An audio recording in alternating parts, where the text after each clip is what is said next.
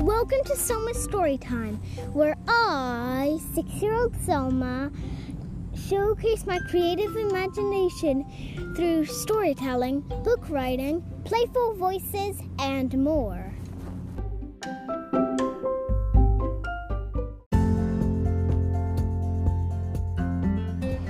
Hello everyone, welcome to Selma's Storytime. You're tuning in for Chapter 3 of The Cave Sisters.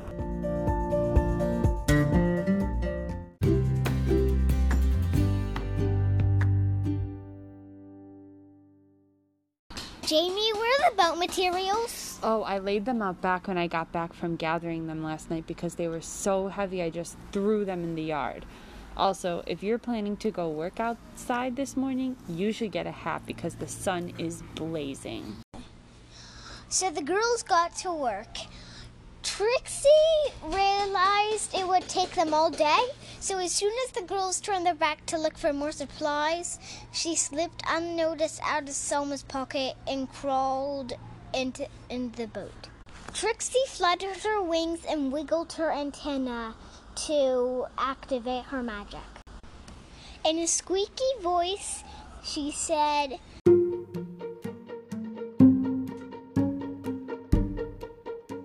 "Ship, ship, ship, ship. Prepare yourself for the long trip." The girls heard a strange sound and turned around to find their ship finished, totally ready for the long journey.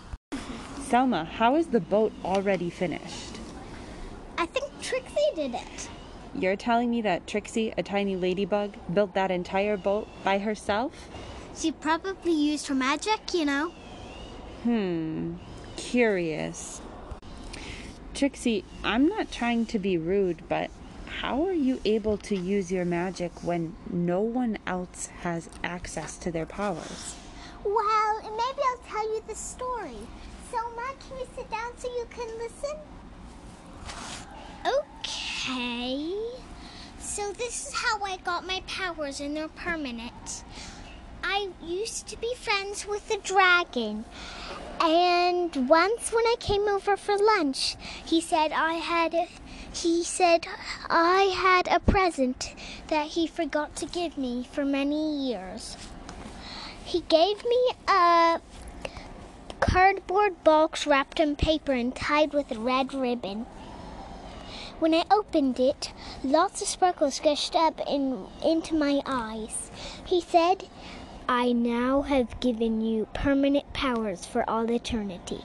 And that was the story of how I got my magic. Well, Trixie, it seems like you're going to be quite the companion to have on this journey. We can't thank you enough for helping us to build the boat. It turns out we make a pretty good team.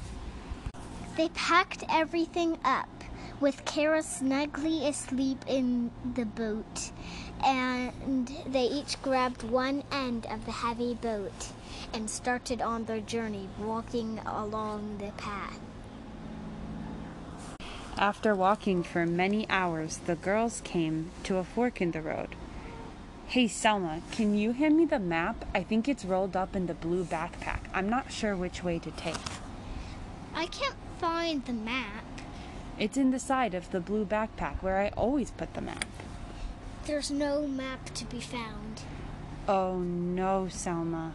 I think I left the map by the stove while I was making the stew for our journey.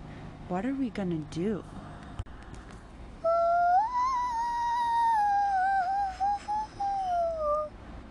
Is it just me, or did you guys just hear a really weird sound? Trixie, do you have any idea what that is? Well, I think it is my friend, Aurelie. You sure have a lot of friends. Trixie, I'm sorry, but we simply don't have enough supplies for you to be inviting all your friends. We can't feed company. Aurelie suggests you are definitely going to want to have around. Well, I think for my part, Trixie is right. I I am Aurelie. I am sent by your great-great-grandmother to help you on this journey. Maps are useless in these woods. Even when the journey is long, follow my bird's song. This is what it would sound like if you were lost within a hike.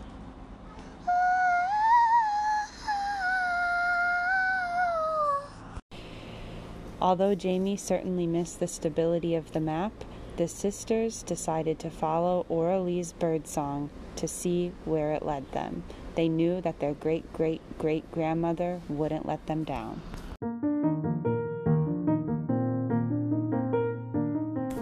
Thank you for tuning in to Chapter 3 of The Cave Sisters. Follow Aurelie's bird song to find out what's on the other side of Capitol Mountain and to see if Aurelie is truthful or not truthful.